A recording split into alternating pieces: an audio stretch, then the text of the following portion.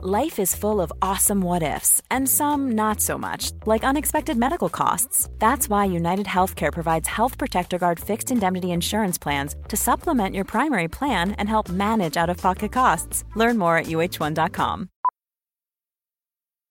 Millions of people have lost weight with personalized plans from Noom. Like Evan, who can't stand salads and still lost 50 pounds.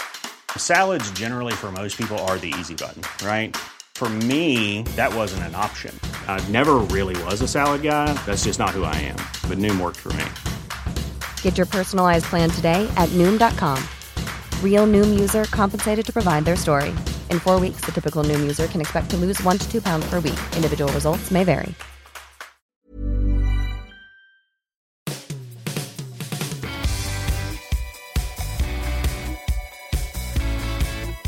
Welcome to the Football Writers Podcast, featuring me, Mike Calvin, Miguel Delaney of The Independent, and Tony Hodgson of the Coach's Voice platform. Football, as Jurgen Klopp once reminded us, is the most important of the least important things in life. In times such as these, it's a symbol of normality and resistance. There was a sense of inevitability about this morning's breaking news that this season's Champions League final has been moved to Paris from St. Petersburg. Much more on the implications of that later, but I'd like your instant reactions to it, chaps. Miguel, was that the right move, do you think? Definitely to move it from St. Petersburg. That was inevitable. UEFA had no choice. In fact, even before the invasion started on Thursday morning, which of course has real world consequences way beyond football, and football pales next to it, but it will have a huge impact on the game as well. But even before that, it looked almost certain to be moved.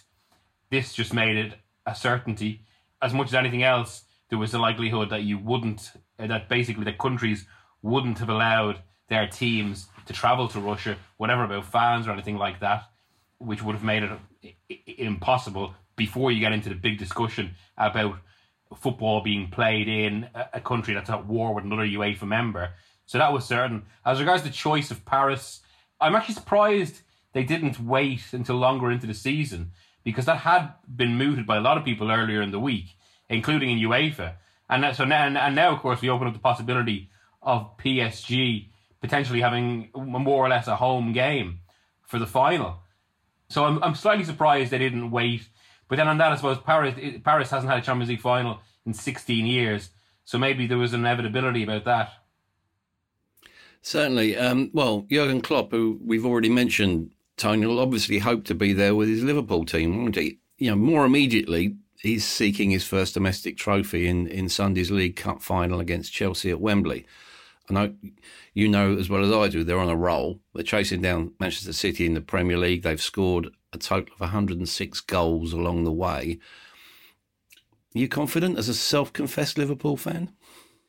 When it comes to cup finals, Mike, I always remove all sense of confidence and just hope for the best. But I think there's no question in terms of, you look at the two teams in the final, that Liverpool are currently going into it in the better form. We talk about the amount of goals they scored. Joel Matip's goal against Leeds in midweek means that Liverpool have had 17 different scorers now this season. The threats seem to be coming from everywhere.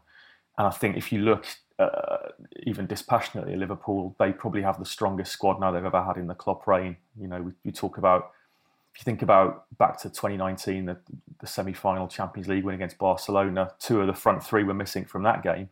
And Divock Origi and Xherdan Shaqiri started alongside Sadio Mane. Now we're looking at a possibility against Chelsea of also 2 of the front 3 this time, Jota and Firmino possibly missing. And now you look at a front 3 of Mane, Salah and Luis Diaz, who seems to have always been a Liverpool player even before he rocked up. He's taken to it so well. So, Liverpool will start the game favourites, but Chelsea have given them problems before Tuchel arrived, and they'll give them problems again. So you can't rule out Chelsea, that's for certain. Sure. When we look at Klopp, Megs, he's obviously overdue a domestic trophy, but he has the highest win percentage of any Liverpool manager. I think it's 59%. In your opinion, how does he compare with the greats in terms of impact, philosophy and achievement? Oh, right up there. I mean, I know Liverpool fans have already had a debate about whether Klopp is the greatest in their history. Now, that might seem a kind of an element of recency bias and kind of one of these modern discussions we have just because we're kind of dazzled by the last big thing. And certainly he would seem to pale next to Paisley Silverware Hall in particular, or the way, or the trophies that Shankly won in initially building the modern Liverpool. But then the thing is, it's a fair discussion because they were totally different eras with totally different, financial structure. In fact, the financial structure of the games wasn't the same concern because there was much more mobility within football. Shankly, of course, took over Liverpool in the second division. Whereas the situation Liverpool were in when Klopp took over, yes, they're one of about 14 clubs on the planet that are capable of having a huge global profile without, a state takeover or anything like that. But even within that, they're some way behind those clubs owned by Qatar or by Abu Dhabi or even the huge money-making machine that Manchester United are, or of course owned by an oligarch in Abramovich's Chelsea. So for Klopp to have done what he's done in that context and to have put up these points hauls in an era of this Manchester City it genuinely is up there with anything Paisley and Shankly did, or Dalglish. Just like within the context of these, I mean, the point hauls are remarkable. Liverpool basically shouldn't be able to get those returns on the resources they've got. It's incredible. And let's not forget either that if it wasn't for Klopp's Liverpool, Manchester City would have had a series of processions to the title. So it really, I mean, we are talking, if management is about the use of your available resources, Klopp has drastically overperformed. And that's despite only so far winning, in terms of major trophies, 1 league and 1 Champions League. When you look at the wider context of that and what he's done already, it really is remarkable. In the context of big decisions, selection decisions, Quaveen Kelleher looks likely, Tony, to start in goal instead of Alisson. Is that admirable trust in a young player or an avoidable risk? You could argue it's both, Mike, couldn't you? Kelleher is definitely relatively unproven in comparison to Alisson, who's one of the world's great goalkeepers. I don't think anyone would really dispute that, despite the fact he does throw in the occasional blip. But Kelleher's done very little wrong in the games he started for Liverpool, and he played at Stamford Bridge earlier in the season when Alisson was out with COVID. He got beat that day by a Kovacic wonder strike and a Christian Pulisic goal that I think probably didn't do anything wrong for. So I think if there's an argument of, or maybe we'll talk about it a bit in terms of Lukaku for Chelsea, there's an argument of you're in a cup final, you pick your strongest team, don't you? And nobody would have Kelleher in Liverpool's strongest team. But then Klopp wants to develop a young goalkeeper who's shown a lot of talent, a lot of ability, and having him play in a cup final probably increases his value going forward, 20 potential buyer as well, particularly if Liverpool win.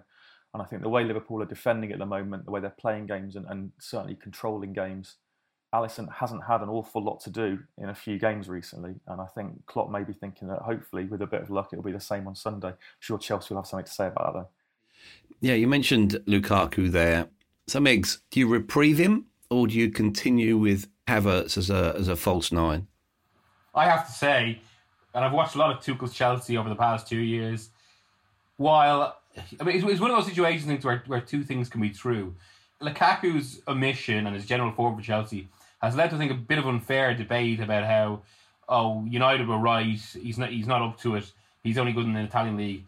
I think there's a lot of context here that needs to be appreciated. And for the moment, he just doesn't fit with what Tuchel wants. Now, people around Chelsea and around Lukaku would put up a lot of explanations that from the fact that he both needs to be fully fit to be at his best, and also both needs to. He's one of these players who responds to positive reinforcement, should I say. And so far, he also needs a lot of time to click with teammates. And so far, that's all been disrupted by everything from injuries to COVID. Some of it self-enforced, given that interview he gave. But it has meant we have the situation now where there's just a bit of a disconnect. He doesn't have those relationships with his teammates in terms of understanding on the pitch.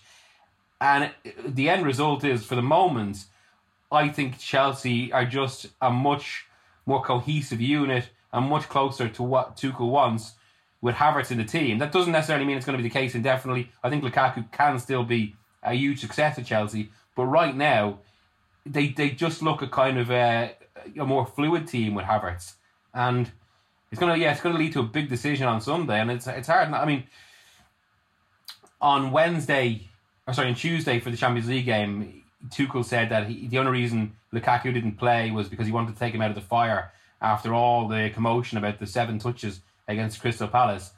I know some people close to Lukaku aren't so convinced by that explanation, but Sunday will tell an awful lot. Yeah, it certainly will. Do you think, Tony, it's time to give credit to one particular player? I'm thinking of Cesar Azpilicueta here. Now, he's a great leader, dynamic player, consistent, yet there's still speculation that it will be surplus at the end of the season. You know, Barcelona are reportedly interested in him. If Thiago can be so productive at 37, why the rush to get rid of him? Yeah, it's a good point. I mean, there's a few things to consider with Azpilicueta, and kind of historically, he was signed for an alleged £7 million, which in the grand scheme of modern transfer fees seems like one of the absolute snips of the century so far. He's incredibly versatile. When he first broke into the team, he basically replaced Ashley Cole at left back, which I think a lot of people forget. Then when Antonio Conte came in, he ended up playing on the right of a back three. Mostly played at right back, probably over the course of his whole time at Chelsea. But wherever he's played, he's done a phenomenal job. As you say, he's an incredible leader, brilliant influence. I mean, we saw he hit the headlines in the Club World Cup for taking the pressure off Havertz by taking the ball and making it look like he was about to take the penalty, which was kind of great to see, great fun. But actually, I think back, as I often do, to the game at Anfield earlier in the season when Chelsea went down to 10 men, Reece James got sent off, and Azpilicueta in the second half gave an absolute masterclass of cynicism. He took minutes over throw-ins, he went down injured, he was in the ref's ear constantly. Chelsea actually played that game pretty well. They probably didn't need that, but he just delivered what was required at the time for his team. So in terms of leadership, in terms of influence, there's absolutely no question what he has. I guess the point about Thiago is that Thiago's playing in a position in the centre of that back three where his legs are less important than his timing, his experience, his positioning. I guess if Azpilicueta going forward is going to play either on the right of a back three or at right wing back, as he's done to cover for James recently, there would be more question marks about ageing legs. But if I was a Chelsea fan, I'd still want him to be there next season. Sure. Yeah, you mentioned Conte in passing there. So, Miggs, we might as well address his latest outburst. I think things will probably become a bit clearer later today. We're speaking before his pre-match press conference for the game at Leeds in the BT Sport Saturday lunchtime game. What did you make of it all? And do you think he's likely or even unlikely to be at Spurs next season? I actually don't think it can be ruled out that he quits before the end of the season. I don't think that's a certainty by any means. But let's put it like this. In terms of likelihoods of scenario, I would go, first of all, he leaves in the summer. I think that's the most likely. Second, he sees out the season and calms a bit and stays the next season. And third, but I wouldn't put this one that far away from the idea of him staying next year, he leaves at some point before the end of this season.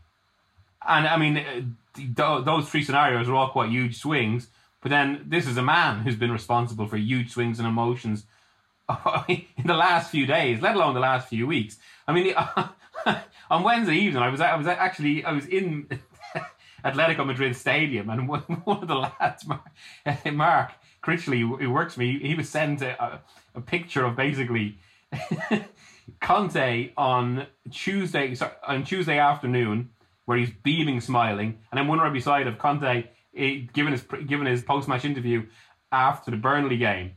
And, the difference is remarkable. That's just 24 hours apart.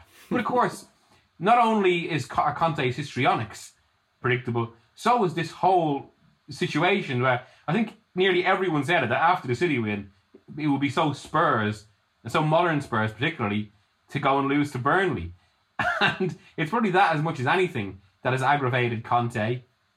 And, I mean, all of this, of course, also ties into the previous week. I mean, in the build-up to the City game, obviously given that series of interviews in Italy, and just between the interviews coming out and the win over City, there had been a slight attempt to play all this down, say, the interviews, actually, if you read them, they're not that bad. The tone isn't, everything he says is fine. But, I mean, inherent to those interviews was the idea that he's not happy. And he made that then abundantly clear after the game on Wednesday. Everyone's known it for quite some time that he almost regrets taking the job. I mean, my opinion is that, and a somewhat informed opinion, is he took it because he was irritated that he knew he wasn't going to get the Manchester United job in October, November, and the timing certainly syncs up now. He obviously wanted to get back into football as well, and there is the Premier League. But ultimately, he's taken a job that he would consider below his abilities. And it's certainly one that, if a better offer came along, he'd jump at it.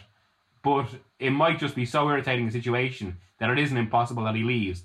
Now, given the way Leeds' season has gone and recent results, you would think Spurs should get a win this weekend and everything will be calmed. But then this is also Spurs. That's true. Coaches are your stock in trade, Tony. You know, we've got two clubs and two coaches at the crossroads here in that Saturday lunchtime game, haven't we? Let's look at Marcelo Bielsa. Is he the coach for a crisis? Because let's face it, Leeds there's certainly an incipient crisis beginning to build there, isn't there? Yeah, there is. I was comparing, obviously, the news or the main editorial line to come out of the Liverpool game from a Leeds point of view was that they've now conceded more goals in the Premier League this season than they did across the whole of last season. Now, it hasn't been the case for the whole season this year, but currently the heart of the team that did so well last season has been ripped out. Liam Cooper's not available at the back, Calvin Phillips and Patrick Bamford. So you've got that entire line down the middle. You go back to Meslier, the goalkeeper, who kind of at times looks a bit like rabbit in the headlights. He's taking so much flack, albeit playing quite well. The question mark for Bielsa is, does he change? You know, we talk about coaches being able to adapt to different situations. Bielsa, of all the coaches in the world currently, not that we hear from him very often, but when we do, there's never any sense that he's going to change his style of play, change his philosophy, change the principles that he's wedded to. Now that makes having a chat with a few of my team earlier in the week, and we were saying if you were forced to watch only one Premier League team all season, who would it be? And the answer is probably Leeds, because they're absolute gold dust to watch. Their games are they are entertaining to the point of being hilarious. For everyone apart from the Leeds fans, who are currently starting to really worry about the future. And for the first time, I've seen the Leeds fan base they're never going to turn on Bielsa. Let's make that clear. They love what he's done for the club. They love the feel of the club. It's the most positive Leeds as a club and a city has probably been since they won the old First Division, which is 30 years ago. But they are, as Burnley and Norwich and even Watford put together a couple of results, Newcastle obviously are improving. They are looking over their shoulder and they're getting worried. And the nature of the result, a 6-0 defeat at Anfield is not going to decide whether Leeds stay up or go down. But the difficulty is that they're just shipping goals in every game. The fixture that I would look at for Leeds fans and worry was the Villa game, where they were brilliant for half an hour and somehow found themselves 3-1 down in about 10 minutes. Now, they fought back to get a point against a team who are actually in poor form at the moment and struggling, but they just cannot stop conceding goals. He won't change the way they play. They have this man-for-man system in defence, which means that occasionally you get centre-halves like Joel Matip just strolling through and scoring basically unmarked in the middle of an 80-yard run. And Leeds fans look at that and go, how can this be? Last season, they drew at home with Liverpool. They won at Man City. You know, they got good results against the better teams.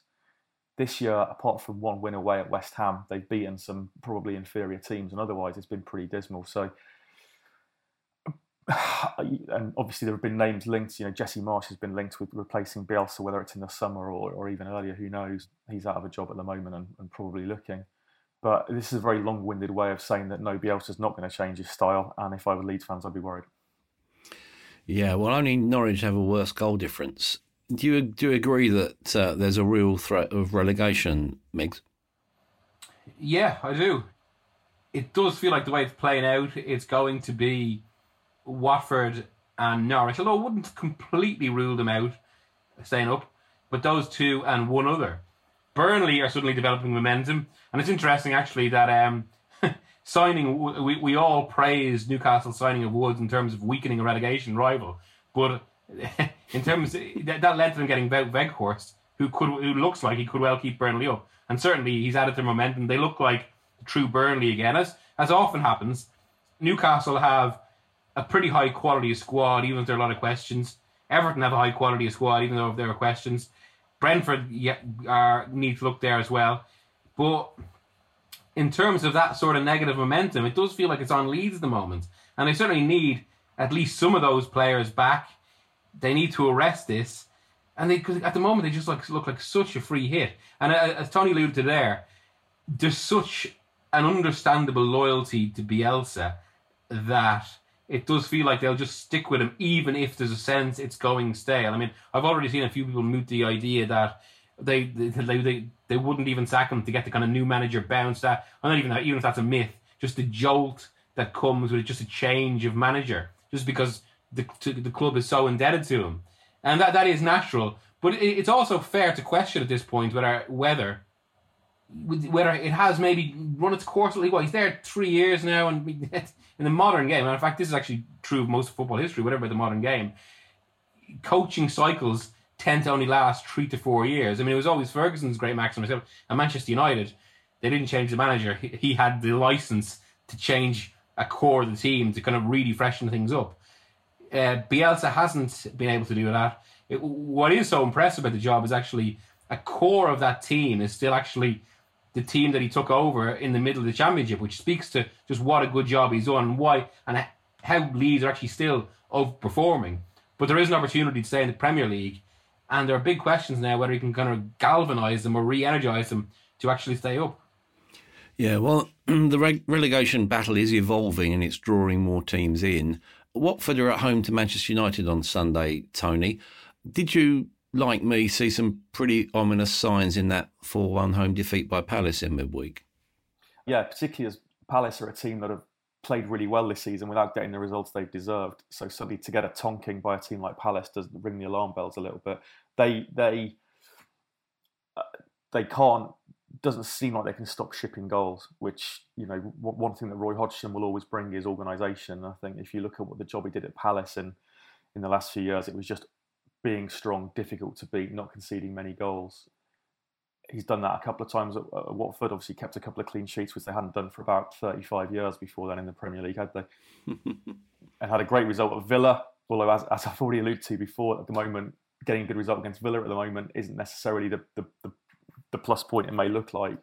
But the question for Watford is, can they keep it tight at the back while creating chances at the other end? And the evidence is that they're going to struggle to do that. They've got good quality. We know about Dennis and Sarr going forward. They've probably got a championship level defence, haven't they? And like you say, I guess the one thing they can look at is that it is getting tighter. They have had a couple of good results, and there are teams above them who seem to be careering downwards. But I think if you're a betting man and you wanted to pick a team that would go down this season, Watford would probably be among the three. Yeah, to correct myself, Manchester United are at home on Sunday. Speaking of them, Miggs, your perspective on them. I saw you, maybe went slightly over the ball in a piece earlier in the week. What about the problems that Rangnick has experienced, and also the technical squad, the technical quality of the squad that he's actually inherited? I think he's got big issues there. But I think actually he's done relatively well considering the situation, which is basically, as I wrote in that piece in the build-up to the game, a culmination of 9 years of bad decisions and dysfunction. And near the start of that piece, I kind of totted up a few of the biggest things that are affecting United, right down from where they are at the table, the state of the squad, the CEO having or eventually leaving and not even able to gloss over the fact that he's been a failure. And the word that repeatedly came up, I spoke to a lot of people of that piece, and the words that repeatedly came up were chaos and circus. And the big issue that Rangnick has is basically he's trying to impose a very specific ideology, which is based on ball-orientated pressing from that German school. And very few of this squad have actually any experience in being coached in that. I mean, a lot of them have been at Manchester United for a long time, and in that time they've had two coaches who, by the time Manchester United appointed them, were, with the greatest respect in the world, has been to the top level. Their peaks had come way before. Then two managers who were probably never at that top level, in Solskjaer and Moyes. Whatever about kind of respect you can have for Moyes' career beyond United. And then even some of the players who have experienced the top level, like Ronaldo, like Varane, it's never been in systems like this. And there are questions about actually where they are in their career, where both have physical issues right now. So, like, the way it was put to me is the two players that are best geared towards Rangnick's football are Sancho, whose evolution we've already seen, and Elanga, who, I don't think it's an exaggeration to say, even beyond his goal, he transformed the game on Wednesday. It's why Rangnick loves him, because he has that energy and he's willing to press. He was willing to follow in tactical instructions, and he has become an example for the other players in that regard. And he's one of the few that could well ensure United do just about enough to maybe get through Atletico Madrid and also finish in the top four in the league, although it does look like that's developing into a straight fight now between Arsenal and United. Yeah, sure. Speaking of Elanga, I thought it was really significant that Rangnick spoke about him playing with joy. And I think the quote was, "I wish some other players would look at him as an example." It is a notoriously leaky dressing room. The latest missive is that sources are saying that the players don't like Rangnick shouting. Given all that stuff going on, and again, this is your domain, Tony, who do you think would be the best manager for United to appoint in the summer? Obviously, Pochettino's been mentioned, Ten Hag. Who else? I mean, yeah, they're the two names that keep cropping up. And it's actually interesting from a bit of personal anecdote. On the Coach's Voice website, we have profiles of many of the world's leading coaches, most of them, and our profile of Erik Ten Hag is consistently the most viewed at the moment, which suggests that there are people out there who are looking at him, whether that's fans or people I don't know. But I mean, the job he's done at Ajax twice, actually, rebuilding from the squad that should have got to the Champions League final to where they are now, who are going deep again, probably that you'd expect them to go through Benfica in the second leg of their last 16 tie. But is, again, as Mig says, Ten Hag works within a very specific structure at Ajax, which is set up to get the best out of both him and the squad. And at the moment, that doesn't exist at United. Rangnick was brought in supposedly to try and instill that, but as manager on a short contract and then as consultant on for however many months or years after that, and there's certainly question marks over that.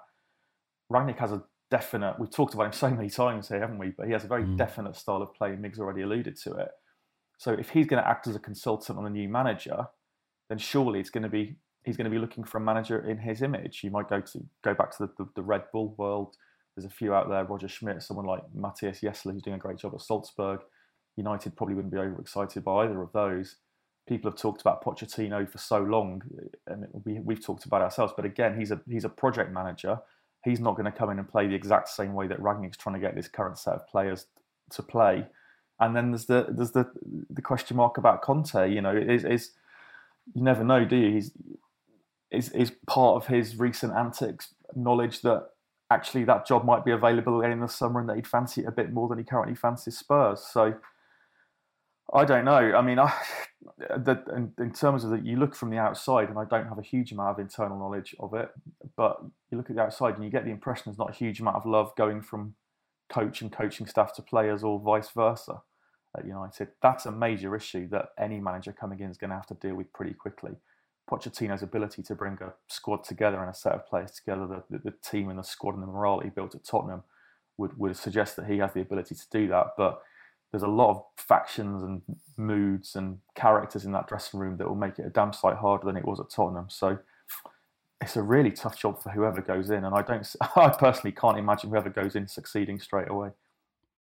In more immediate terms, Migs, Arsenal, they're almost in pole position for fourth now. And okay, they're a point behind United, but they have 2 games in hand. What was the significance, do you think, of Thursday night's late win over Wolves? Well, absolutely huge. In fact, it probably pretty much set this race now, especially with Spurs dropping off and given the damage they did to Wolves and with West Ham dropping off as well. It maybe shaped the rest of the season and shaped this into a straight race between Manchester United and Arsenal. But also, I think it was so crucial for the psychology of this Arsenal team, for the development, because it would have felt so typically Arsenal, and it's typically recent Arsenal, for them to drop just when they had a bit of momentum, just when things started to be opening out and the initiative was theirs, they let it drop. And instead they did the complete opposite and claimed a massively significant win, with the nature of it only kind of fortifying this momentum around the team. So it was absolutely huge. Looking a bit further up the table, Manchester City are at Everton at the weekend. Is this particularly bad timing for Frank Lampard, given City's defeat by Spurs? Possibly, although it's interesting looking at Lampard's results so far at Everton. 2 home games, 2 wins, 2 away games, 2 away defeats, and kind of goals everywhere. Like, I don't think Frank Lampard teams are ever going to be boring to watch, which is probably better news for Man City, because you'd feel like Everton are probably quite fragile at the back and will concede goals. Goodison's a tough place to go. There is a certain amount of optimism around the place at the moment after Lampard's arrival. I'm not sure whether that's more about his arrival or Rafa Benitez's departure, to be honest, but the Everton fans can turn pretty quickly. But I think at the moment they're very much behind Lampard. Goodison's one of those old creaking grounds, isn't it? It's still an absolute joy where the fans are really on top of the players, and it can be quite a cauldron when they get behind the team. City are too old and grizzled to worry too much about that, I think. So I personally would expect City to go there and win. When do you think is the fairest time to judge Dele Alli and Van der Beek, Migs? Probably, to be fair, maybe a month into next season, because they really have come into such a volatile scenario at Everton, and really anything Everton get out of them, I think at the moment, is a bonus. Now, but hopefully they get enough that it just, for Everton, that it keeps them up. Now, there are some signs that might be what we see from Van der Beek. He's been quite impressive so far. And to be fair to Lampard, who I do have some reservations about as a manager, it does speak to him in terms of how, because he really targeted the Van der Beek signing. With Ali, we've so far had to wait a little longer.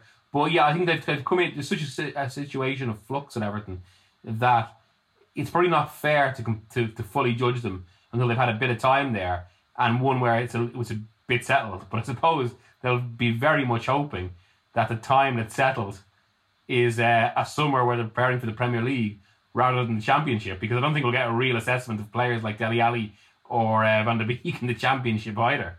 You look at Brentford, they've come up from the Championship. Have they lost momentum at the worst possible time, do you think, Tony? Yeah, it's a worry, isn't it? They haven't won in the league since they beat Villa. I'm saying since they beat Villa about a lot of teams today, aren't I?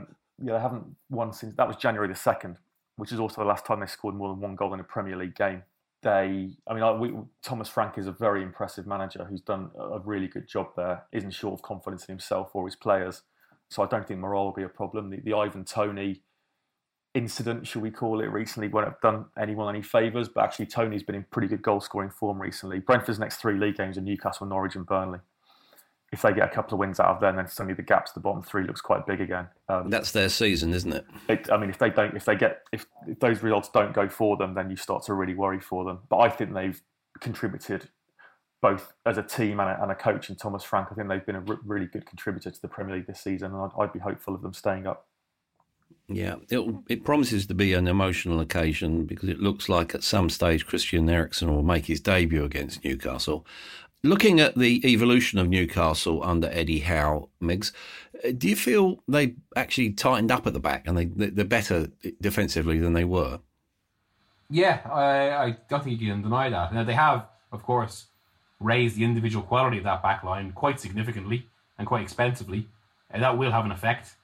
Although I think you probably do have to give testament to Howe's coaching, but it's one of those situations where it's difficult to divorce one from the other. And would Howe's coaching have had the same effect with the same quality of players? Because it didn't look like that was the case right into mid-March.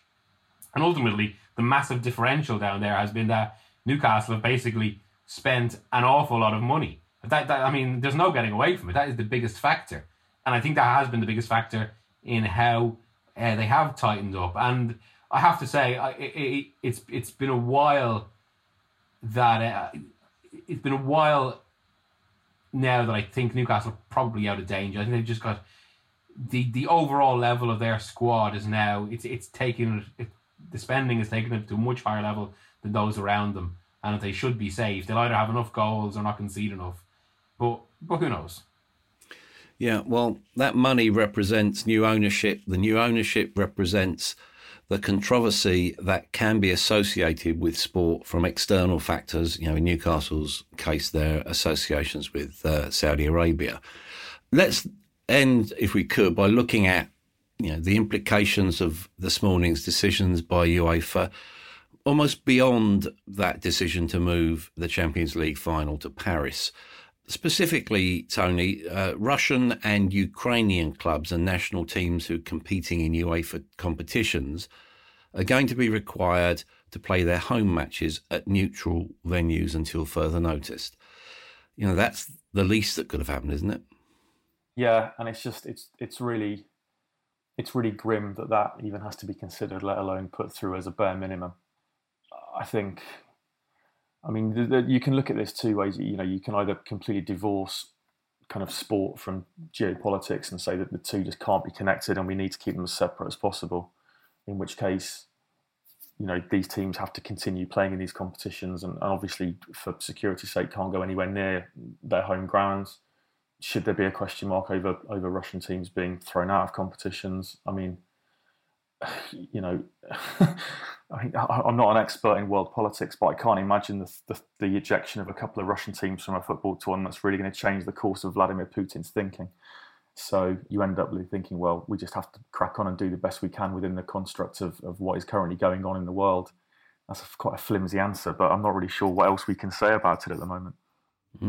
Well, sport does seem irrelevant in these sort of times, but can football, do more, do you think, Miggs, to counter the implied, at least, influence of Russia, both in terms of financial and political influence within the game? Well, I've just done a big piece on this morning about how, just as this invasion is changing the world, it's going to inevitably change football, because there is so much Russian influence at all corners, from the top of the game to the very bottom. And even as I wrote in the piece, a lot of people in football talk about rivers of unofficial Russian money running through the game, keeping it afloat in some corners. And this is all over Europe. It's possible that this whole situation will expose that, especially if as sanctions get more severe, as we expect. But what the whole situation should do then is it should expose football's troublingly laissez-faire attitude to where the money comes from. It almost seems like at every situation in football, there are never any questions asked. And we can actually see the latest now is just this rush to get involved in these cryptocurrency deals with no apparent awareness about the wider debates and whether, because what's happening there is basically a sport as popular as football is through these deals, it even unconsciously encourages its fans through their love of the game to get involved in an unregulated financial industry without maybe the necessary expertise to do so. With the wider point being that never at any point does it feel like the game asks these questions. It's just if there's money there, more likely than not, it'll be taken. Even if one corner of the game has moral reservations, another won't. And it's possible this whole situation, the crisis, will expose this. It seems unlikely that the lessons will be learned, but certainly this is going to have a huge repercussion for football in itself. That is the question, though, Meg, isn't it? Will it have those repercussions? Because, like you say, football does a brilliant job of turning a blind eye, and depending on where the money is, at the moment, Chelsea fans will be possibly worried about any implications on sanctions against Abramovich. Newcastle fans, historically, if the Saudi Arabian money was going to Burnley, I'm sure they'd have had a different view on it than it is. It's just football just constantly turns a blind eye both within the clubs and the governing bodies. So even though you feel like something as huge as this should have an impact, will it? Well, ultimately, the real issue is that if if one source of money falls apart, another just replaces it.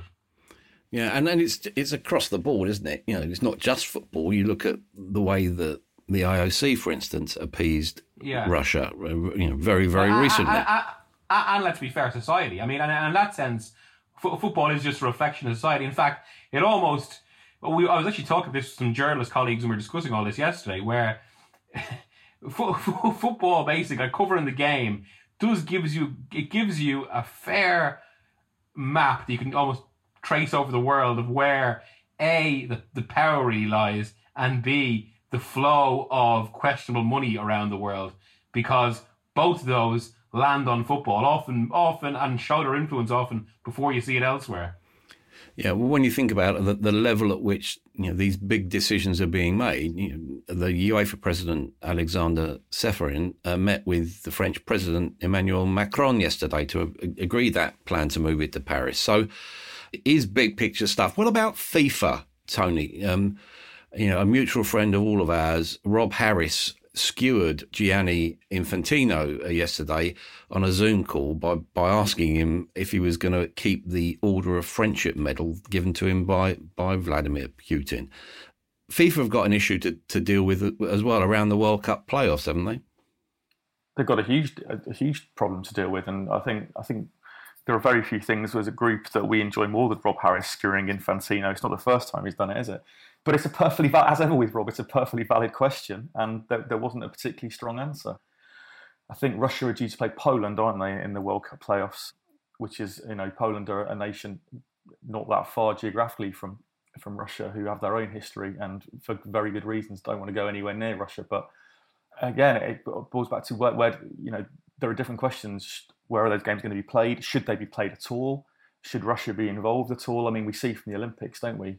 From the recent Winter Olympics, there just seems to be whatever Russia do, whether it's alleged kind of state doping, the athletes end up competing under some banner, whether they win a medal or not, or whether they finish in the top three or not. So governing bodies don't have a great record at dealing with Russia particularly. They're not so slow to impose sanctions on smaller nations with other problems.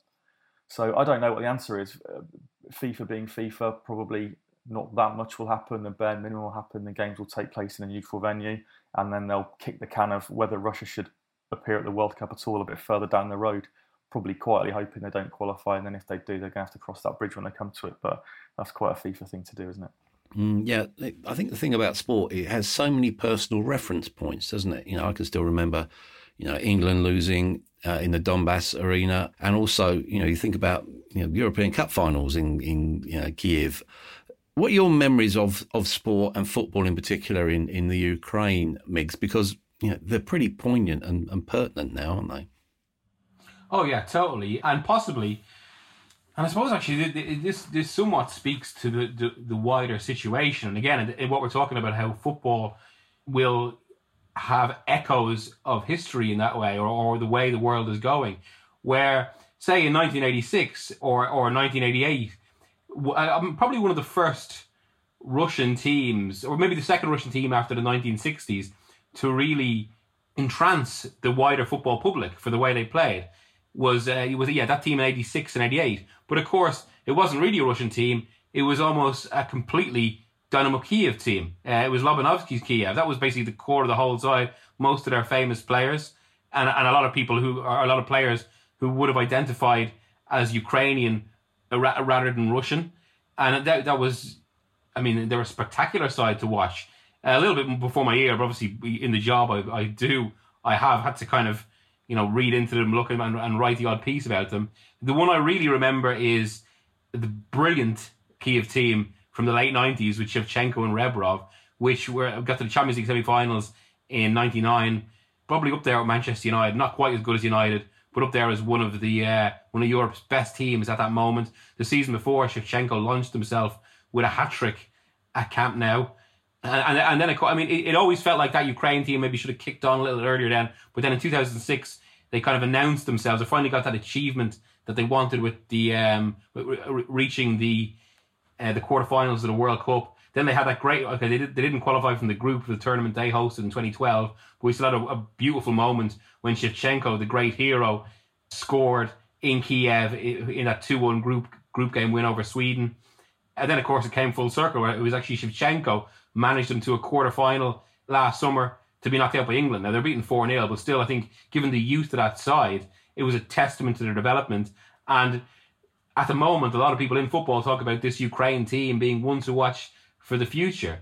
And, of course, as you say, it's just, I've been to Kiev twice, both for Euro 2012 and for the 2018 Champions League final. And from a sporting perspective, whatever about the beauty and culture of the place, you can feel it as a sporting city, and there's a lot of reminders of kind of the great Kiev teams of the past.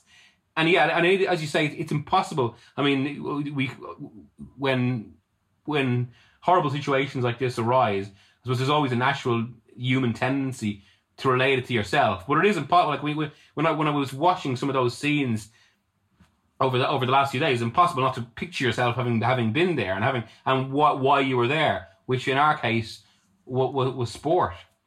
Yeah, do you relate to that, Tony?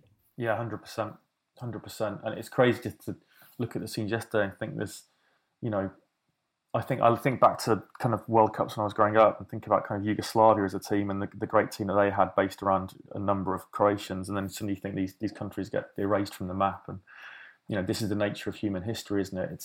I think we tend to think that everything is non-changing when in fact things are ever changing, but in situations like this, it just feels so very sad for the Ukrainian people. And yeah, sport brings people together in a way that very few things do. Football is the greatest of those sports at doing that. And if you think about what Ukraine achieved in the Euros last year, and you just think, well, what suddenly is the future for this kind of young, exciting team, and in the coaching staff, it all pales into insignificance, really. But obviously, these are the things that you found your knowledge in, and so they're the things you think about. I think ultimately you just have to hope for a swift and positive resolution to what is a really, really horrific situation. Yeah, true. As we've discussed, football has a significance beyond its status as a mere football game, and in my opinion, that's why it's right that it's being used as part of sanctions against Russia. Some might disagree with me, but sporting sanctions do work. I saw firsthand how they emphasised the isolation of apartheid South Africa. It created a climate that helped to stimulate change. Now, sport, like many areas of life, as we've discussed, has been contaminated by Russia's commercial muscle, and that tends to come at a price. This, though, is a chance for clubs and specifically governing bodies to recalibrate. I hope they take that opportunity. In the meantime, thanks to Miguel and Tony for their insight. And as we all pray for peace, thank you for listening to the Football Writers Podcast.